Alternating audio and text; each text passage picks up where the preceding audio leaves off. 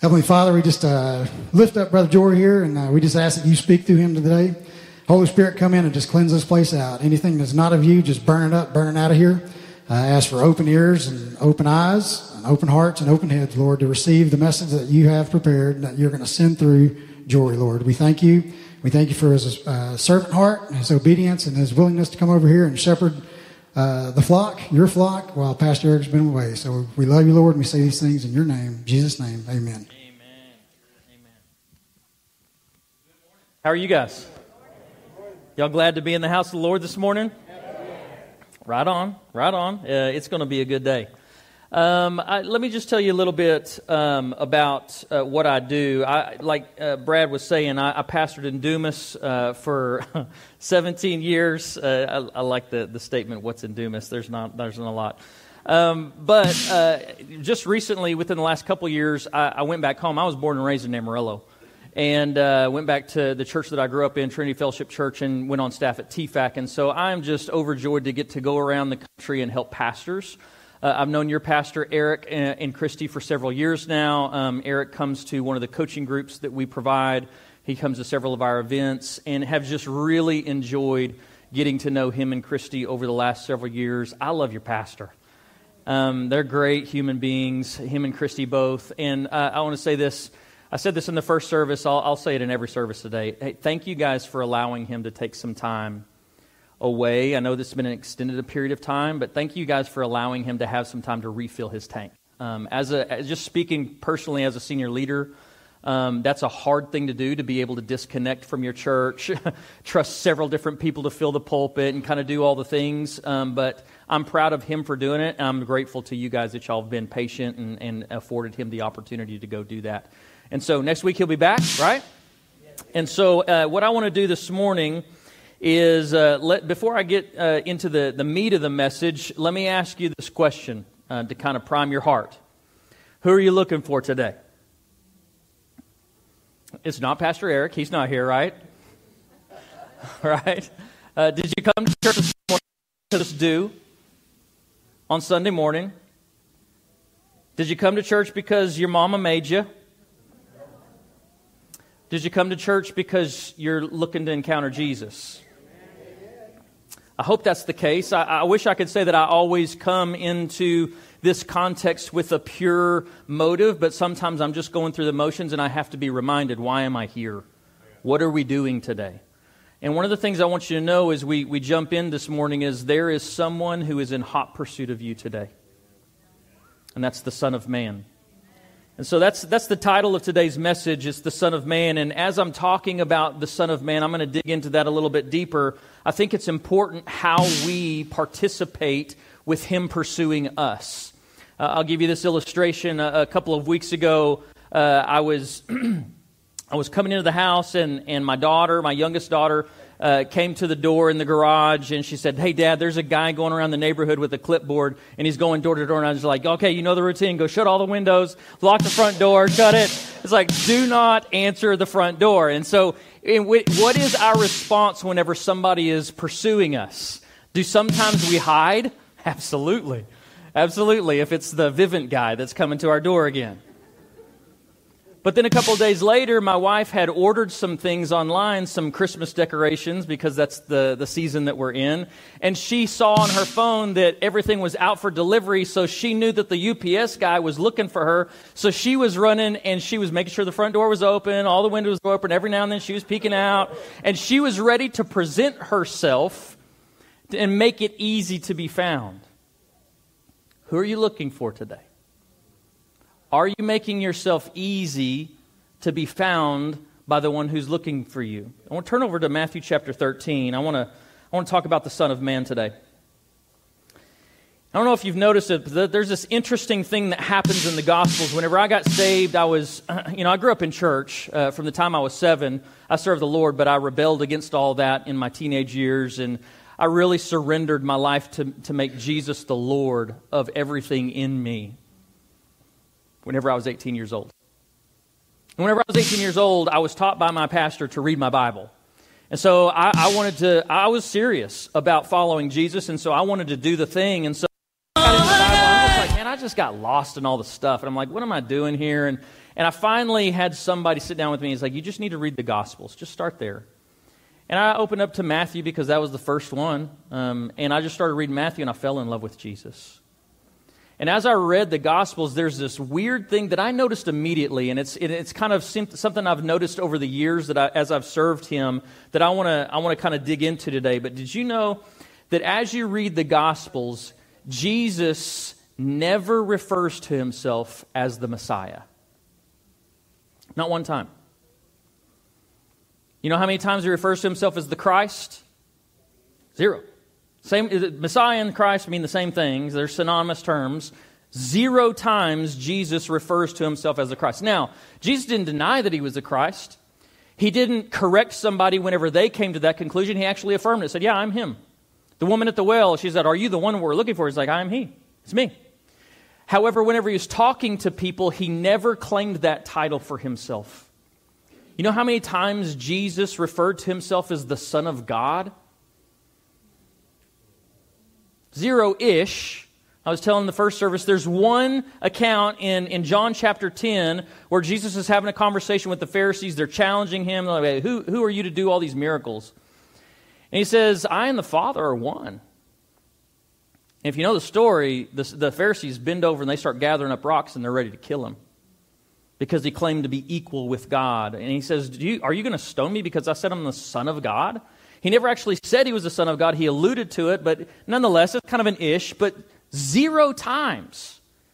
I mean, it's just one of those things that's kind of confounding whenever you read the New Testament and you're kind of watching the nation of Israel. They're watching and they're waiting for Jesus, the Messiah. They don't know who it is, but they're looking for the one who was foretold that was going to come and pull them out of bondage. It just seems like that He would stand up and go, hey, here I am.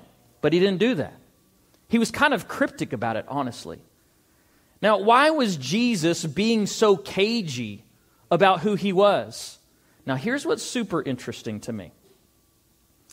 He didn't claim publicly, He didn't call Himself the Son of God, He didn't call Himself the Messiah, but over 78 times He calls Himself the Son of Man. Why? I don't know if that means anything to you, but whenever I read that, I'm like, well, what's all that stuff about? Why are we being so elusive about this? Just come out and say it. But it's interesting to note that He doesn't claim to be the Christ publicly. He doesn't claim to be the Son of God publicly. But He up front, over and over and over again, 78 times, claims to be the Son of Man. Why? Have you ever wondered why Jesus, whenever He's casting out demons and they start telling everybody who He is, He tells them to be quiet? Luke chapter 4, verse 41, and demons also came out of many, crying, you are the Son of God. But He rebuked them and would not allow them to speak because they knew that He was the Christ. Have you ever wondered why Jesus silenced His disciples from telling everybody that He was the Son of God, that He was the Messiah? On one occasion, they were at Caesarea Philippi, and Jesus was kind of stirring the fire, right? He was stirring the soup, and He asked His disciples, hey, who do people say that I am? Again, about His identity. His disciples say, oh, some people say that you're John the Baptist, come back from the dead, you're one of the prophets. And Jesus says, who do you say that I am? And Peter wisely says, you're the Christ, the Son of the living God. And He says, blessed are you, Simon, because flesh and blood did not reveal that to you, but my Father in heaven. Now listen, this is the interesting thing about that. Verse 20, Matthew chapter 16. Say there in chapter 13, but I'll just read this one verse to you. Then Jesus strictly charged the disciples to tell no one that He was the Christ. I thought we were supposed to evangelize people. Right? This is confusing to me as I'm a young believer and I'm looking through the Scriptures and like, why is Jesus being so cagey about who He is? Now, the disciples, if you're asking that question this morning, and I hope you are, you're in good company because the disciples were wondering the same thing. So in Matthew chapter 13, Jesus, this is a chapter that compiles several of Jesus' parables. And whenever He would teach in riddles. And there's a principle in this that I want to dig into this morning. And in Matthew chapter 13, Jesus' disciples, it's almost like there's this exasperation in their tone as they ask Him this question. They're like, what's going on here? Why are you teaching everybody in parables and being so cagey about who you are? It says in verse 10, then the disciples came to Jesus. Why do you speak to them in parables? And he answered them, to you it has been given to know the secrets of the kingdom of heaven, but to them it has not been given. Stress on the word given. For to the one who has, more will be given, and he will have an abundance. But from the one who has not, even what he has will be taken away. This is why I speak to them in parables, because seeing they do not see, and hearing they do not hear, nor do they understand. Indeed, in their case, the prophecy of Isaiah is fulfilled that says, you will indeed hear, but never understand. You will indeed see, but never perceive. For this people's heart has grown dull. Say the word dull. That's important. For this people's heart has grown dull, and with their ears they can barely hear, and their eyes they have closed, lest they should see with their eyes, hear with their ears, and understand with their heart, and turn, and I would heal them. But blessed are your eyes, for they see, and your ears, for they hear. For truly I say to you, many prophets and righteous people long to see what you see and hear what you hear, and did not hear it.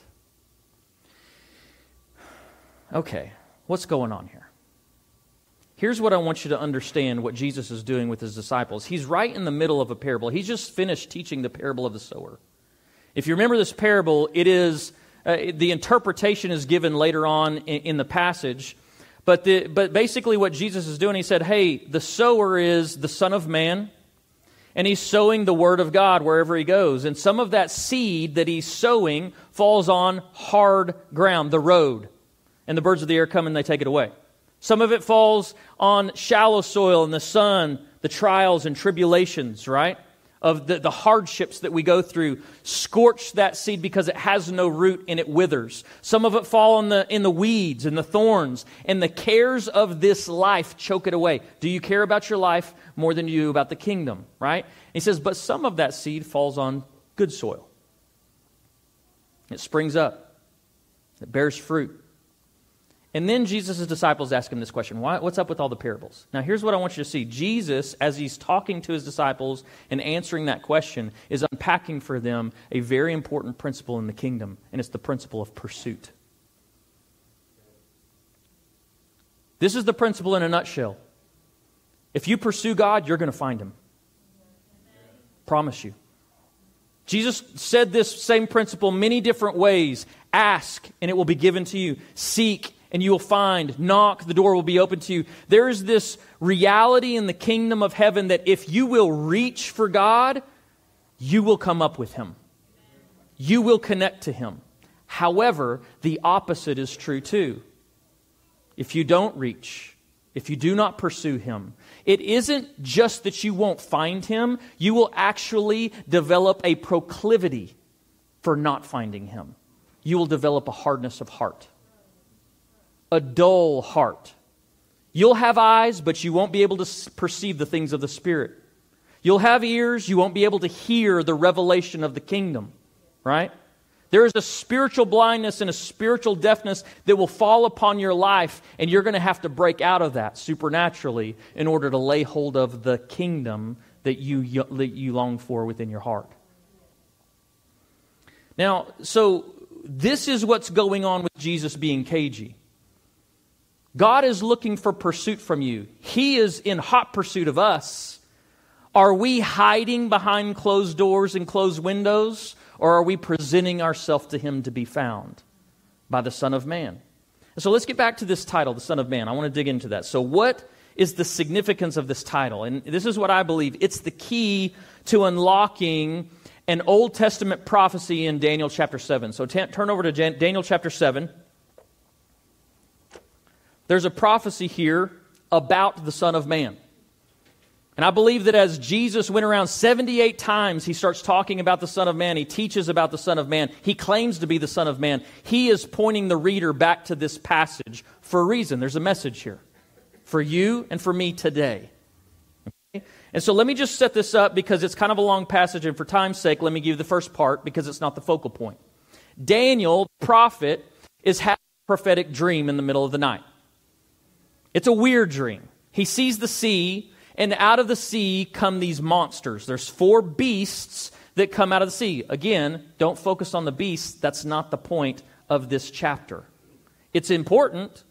There's information there, but it's leading you to something. Okay? So we're not going to spend a lot of time on it. The first beast is the kingdom of Babylon. The second beast is the Medo-Persian Empire. The third is the Greece Empire. And the fourth is Rome, which is who is holding Israel in bondage whenever Jesus comes on the scene. These 4 beasts come out of the sea, and then all of a sudden, Daniel, in this prophetic dream, the scene shifts, and he sees heaven opened up, and he sees the throne room of God. That's where we're going to start reading in verse 9. Daniel 7, verse 9. As I looked, thrones were placed. And the Ancient of Days took his seat. His clothing was white as snow, and the hair of his head was like pure wool. His throne was fiery flames. Its wheels were burning fire.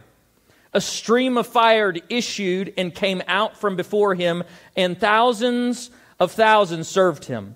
And 10,000 times 10,000 stood before him. And the court sat in judgment, and books were opened. This is the throne room of God. Daniel sees the Ancient of Days and the myriads of created beings around the Ancient of Days. Verse 11, I looked then because of the sound of the great words that the horn was speaking. That was one of the beasts. And as I looked, the beast was killed, and its body destroyed and given over to be burned with fire. And for the rest of the beasts, their dominion was taken away, but their lives were prolonged for a season and a time. Verse 13, then I saw in the night visions, again, the throne room of God. And behold, with the clouds of heaven there came one like a son of man. And he came to the Ancient of Days and was presented before him. Now here's what I want you to see this, okay? What Daniel is seeing and what he's writing down in his scroll would have been perplexing to a Jew, because their theology was encompassed with a monotheistic deity. Behold Israel, the Lord your God, the Lord is one. And all of a sudden, Daniel sees the Ancient of Days very clearly distinct, and then there's this guy, the Son of Man, riding on the clouds. Now, in antiquity, in literature, in ancient days, if you were in Greek mythology, Roman mythology, if you see a guy riding on clouds, it's a deity. It's a god. And what Daniel is presenting, what's being poured out into Revelation prophetically, is that there are 2 gods in heaven. Now, the doctrine of the Trinity is not a New Testament thing. This is the clearest picture of a God that is, there's 3 in one, but in this specific passage, you see a clear picture of 2 differentiations. Ancient of Days, the Father, the Creator God, Yahweh, the one who revealed himself to Moses in the burning bush, he's there. And Daniel is seeing, and that's for Daniel, that's his context and his paradigm of who God is. It's the Ancient of Days. But then there's this other guy who rolls on the scene and is presented to the Ancient of Days, and listen to what is said about him. Verse 14, and to him, the Son of Man, he's the subject here, and to him was given dominion and glory and a kingdom that all peoples, nations, and languages should serve him. His dominion is an everlasting dominion which shall not pass away, and his kingdom one that shall not be destroyed. This is the scene that Daniel sees. Now, I want you to go back to Jesus, walking around Israel in the Gospels, and 78 times everywhere that he goes, he starts talking about the Son of Man. The Son of Man is not God the Father. The Son of Man is a different God altogether, but still the same God. Very clear picture of the different identities in the Trinity. In this case, Father and Son. And as Jesus is talking about the Son of Man, it's told to us that he will inherit the nations, that all peoples will serve him, that he will have dominion and he will have a kingdom that will last forever. And as Jesus is preaching everywhere that he goes, he starts talking about the Son of Man. And he would say things like, you remember the paralytic that was healed? They tore the roof open. Jesus was in the house teaching. They lowered the paralytic down. And Jesus said, hey, sir, your sins are forgiven. And the Pharisees that are there, they get kind of a little butthurt over that whole saying. And they're like, who's this guy to heal or to forgive sins? And Jesus, it says, perceiving their thoughts. He knew what they were thinking. He turned to the paralytic, and listen to what Jesus says. I'm going to read this to you. Matthew 9, verse 6. But that you may know that the Son of Man has authority on earth to forgive sins. Then he said to the paralytic, rise, pick up your bed and go home. See, what Jesus was doing whenever he was talking about the Son of Man was he was talking about the authority that he had as the Son of God, as the Christ, as the Messiah. He was talking about the kingdom that he was king of. And he was revealing it in cryptic ways. It was kind of mysterious. He was definitely putting the cookies on the top shelf because he wants to make us reach a little bit. It's all about pursuit. He wants us to open the door, open the windows, welcome him in. As Jesus is talking about the Son of Man, the thing that I want you to understand is this is a big deal. As he's talking about the Son of Man, he's talking about his authority. And not just his authority, his exalted status. He's not just some man. He's not a man. He is the Son of Man that was being referenced in Daniel chapter 7, and that guy is God. And so as Jesus was claiming this is what I would submit to you. Him claiming this title was a big deal, so much a big deal, it's what got him killed. Okay, so I want to read you Matthew chapter 26. This is the night whenever Jesus was betrayed and he went on trial, middle of the night. Caiaphas, the high priest, is there questioning him. They're bringing all kinds of false witnesses, and they're accusing Jesus of doing a whole bunch of stuff that he didn't do, and then the things that he did do, they couldn't prove that he claimed to be God. There's a little cat and mouse game going on here, and finally Caiaphas gets a little bit sick of it. It says in verse 63, but Jesus remained silent during all these accusations. And the high priest said to him, I adjure you by the living God, tell us if you are the Christ, the Son of God. And Jesus said to him, you've said so. But I tell you, from now on you will see the Son of Man seated at the right hand of the power and coming in the clouds of heaven. And then the high priest tore his robes and said, he has uttered blasphemy. What further witnesses do we need? You have now heard his blasphemy. See, it wasn't just Jesus that knew who the Son of Man was. He finally helped everybody connect the dots and go, hey, that guy that Daniel was talking about, this is me.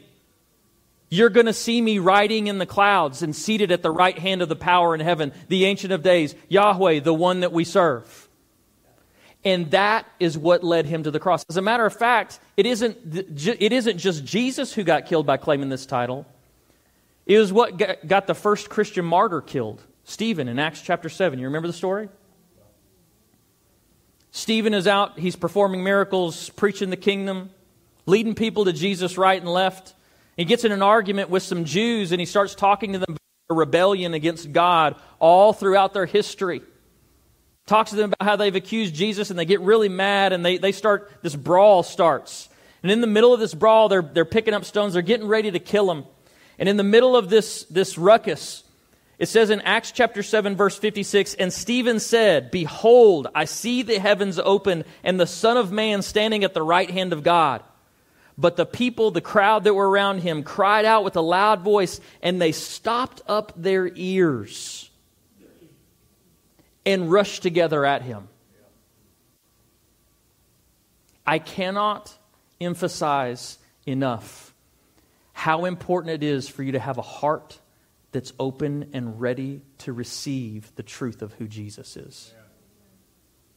The moment that we stop up our ears and we close our eyes, we bury our heads in the sand, we put this dullness over our heart that even whenever Stephen is standing in our midst, and he in a calculated way, he recounts everything that they needed to hear, and they can see that he's doing miracles. That's not enough. Okay, so that's the significance. But the thing that I want you to see in Daniel chapter 7, if we could focus on the end of this, we haven't actually gotten to the point of why Jesus was pointing back to the Son of Man and this prophecy of Daniel's. He was identifying who he was. That was one. But there's also a message from this prophecy that we haven't gotten to. See, Daniel, as he's seeing this prophecy and these monsters coming out of the sea, and he sees the Ancient of Days, I cannot imagine how overwhelmed you would be. But it messed him up a little bit. As a matter of fact, it goes on to say, in verse 15, if you'll pick up there with me, this is the understatement of the Bible right here. As for me, Daniel, my spirit within me was anxious, and the visions of my head alarmed me. I approached one of those who stood there and asked him the truth concerning all this. So he told me and made known to me the interpretation of the things. These 4 great beasts are 4 kings who will rise out of the earth. Listen to verse 18. But the saints of the Most High shall receive the kingdom and possess the kingdom forever, forever, and ever. Now, what Daniel has seen is he's seen these empires rise out of the sea, and these are empires that oppressed Israel. And as they oppressed Israel, I'm sure that every Israelite was wondering, how can we ever survive this oppression? And this prophecy from Daniel comes forward to the whole nation and is reminding them, hey, all of these nations and empires will be killed. They will be cut off. And then the Son of Man will come, and he will be given dominion and a kingdom. And listen, if you're a saint of the Most High, you will possess that kingdom forever and ever and ever. Now, here's my question for you today. Are you occupying the kingdom that he purchased for you? Are you possessing the authority that he's bequeathed to you and I? Are you walking in his kingdom power? Are you walking in his kingdom, all of the provision that he has for you? Listen, the way that you walk in that is that you pledge your loyalty to the king. You can't get to the kingdom without going through the king. But there's even some of us that have been in this kingdom thing for a while that we're settling for less than what God has purchased for us. Instead of thriving in abundant life that Jesus has come to give you and I, we're just surviving. We're just trying to make it through the day. We're just trying to do the next thing. And that's not the life that God's called you to live.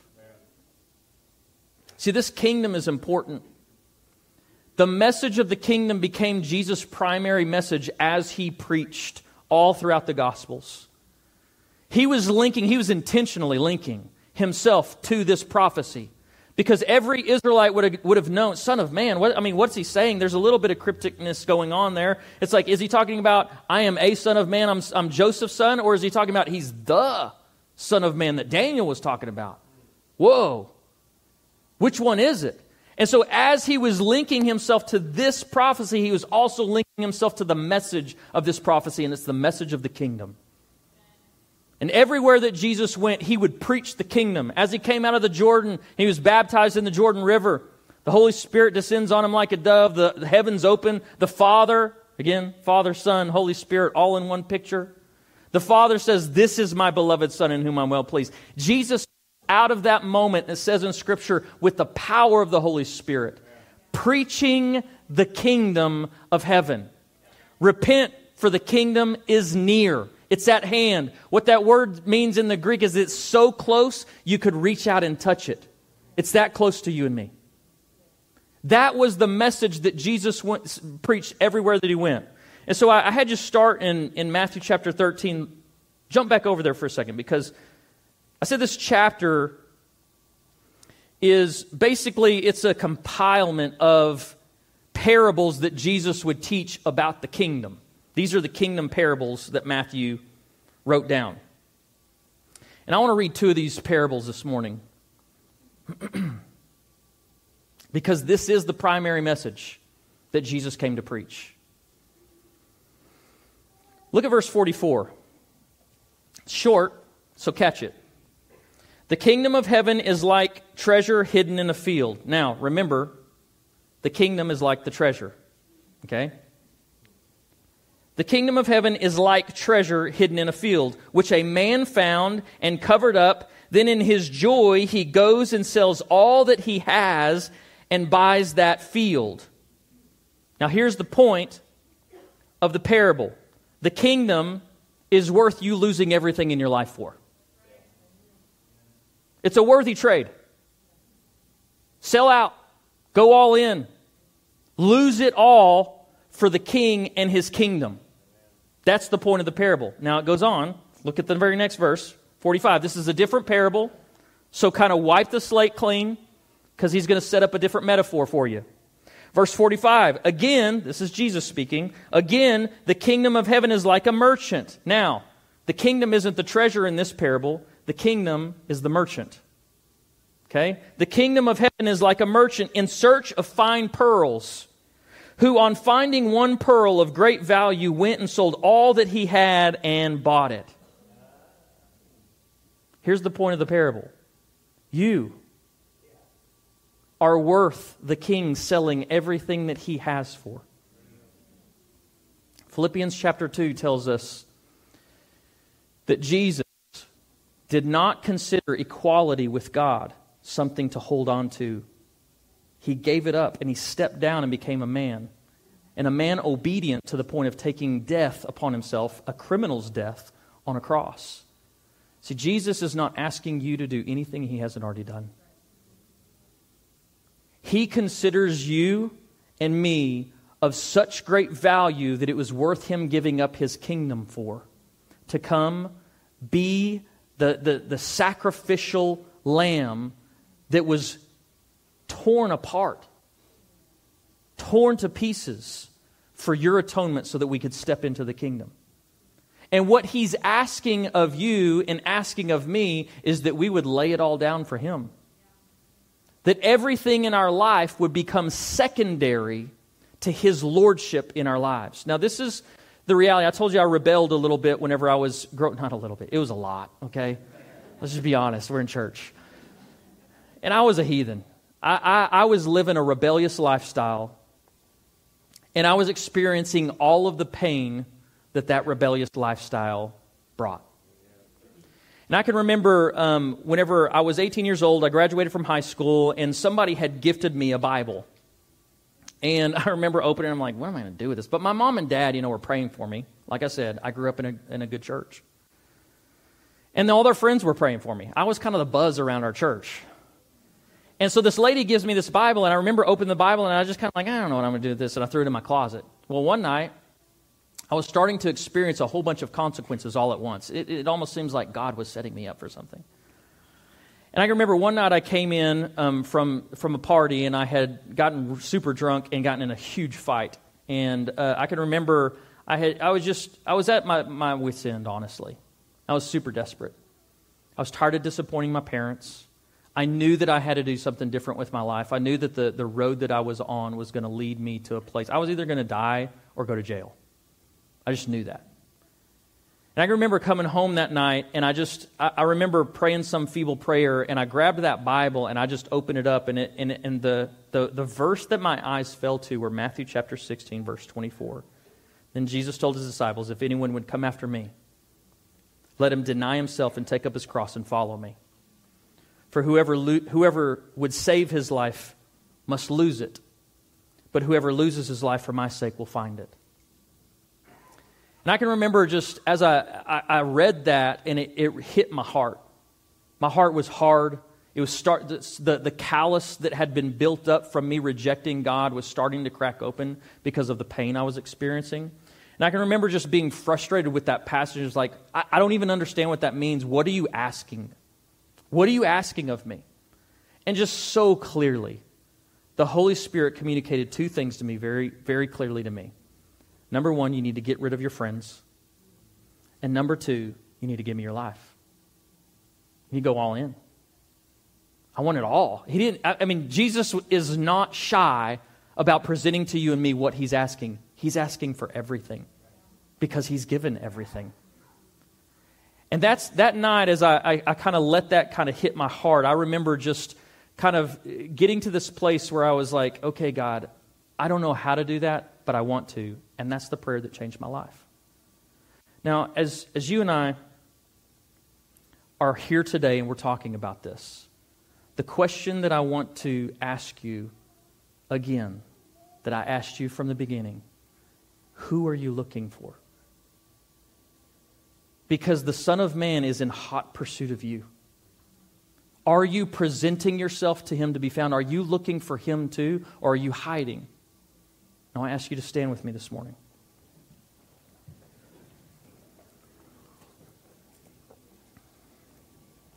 I want to invite the worship team to go ahead and come on up. Ingrid. Altar ministry team, you can go ahead and come on down front. If you have your communion elements, if you'll go ahead and get those ready, we're going to take communion. If you'll go ahead and get that wafer out and open up your juice.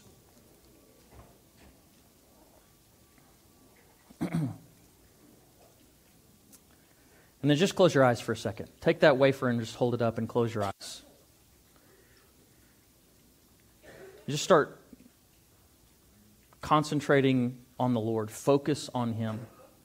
There is a merchant who is looking for you today. You are that pearl of great value. And as Jesus, we hold these elements in our hand. This bread, it represents the body of Christ that was broken, literally broken for you, for your provision, for your healing, everything that you need today, if you'll take that bread.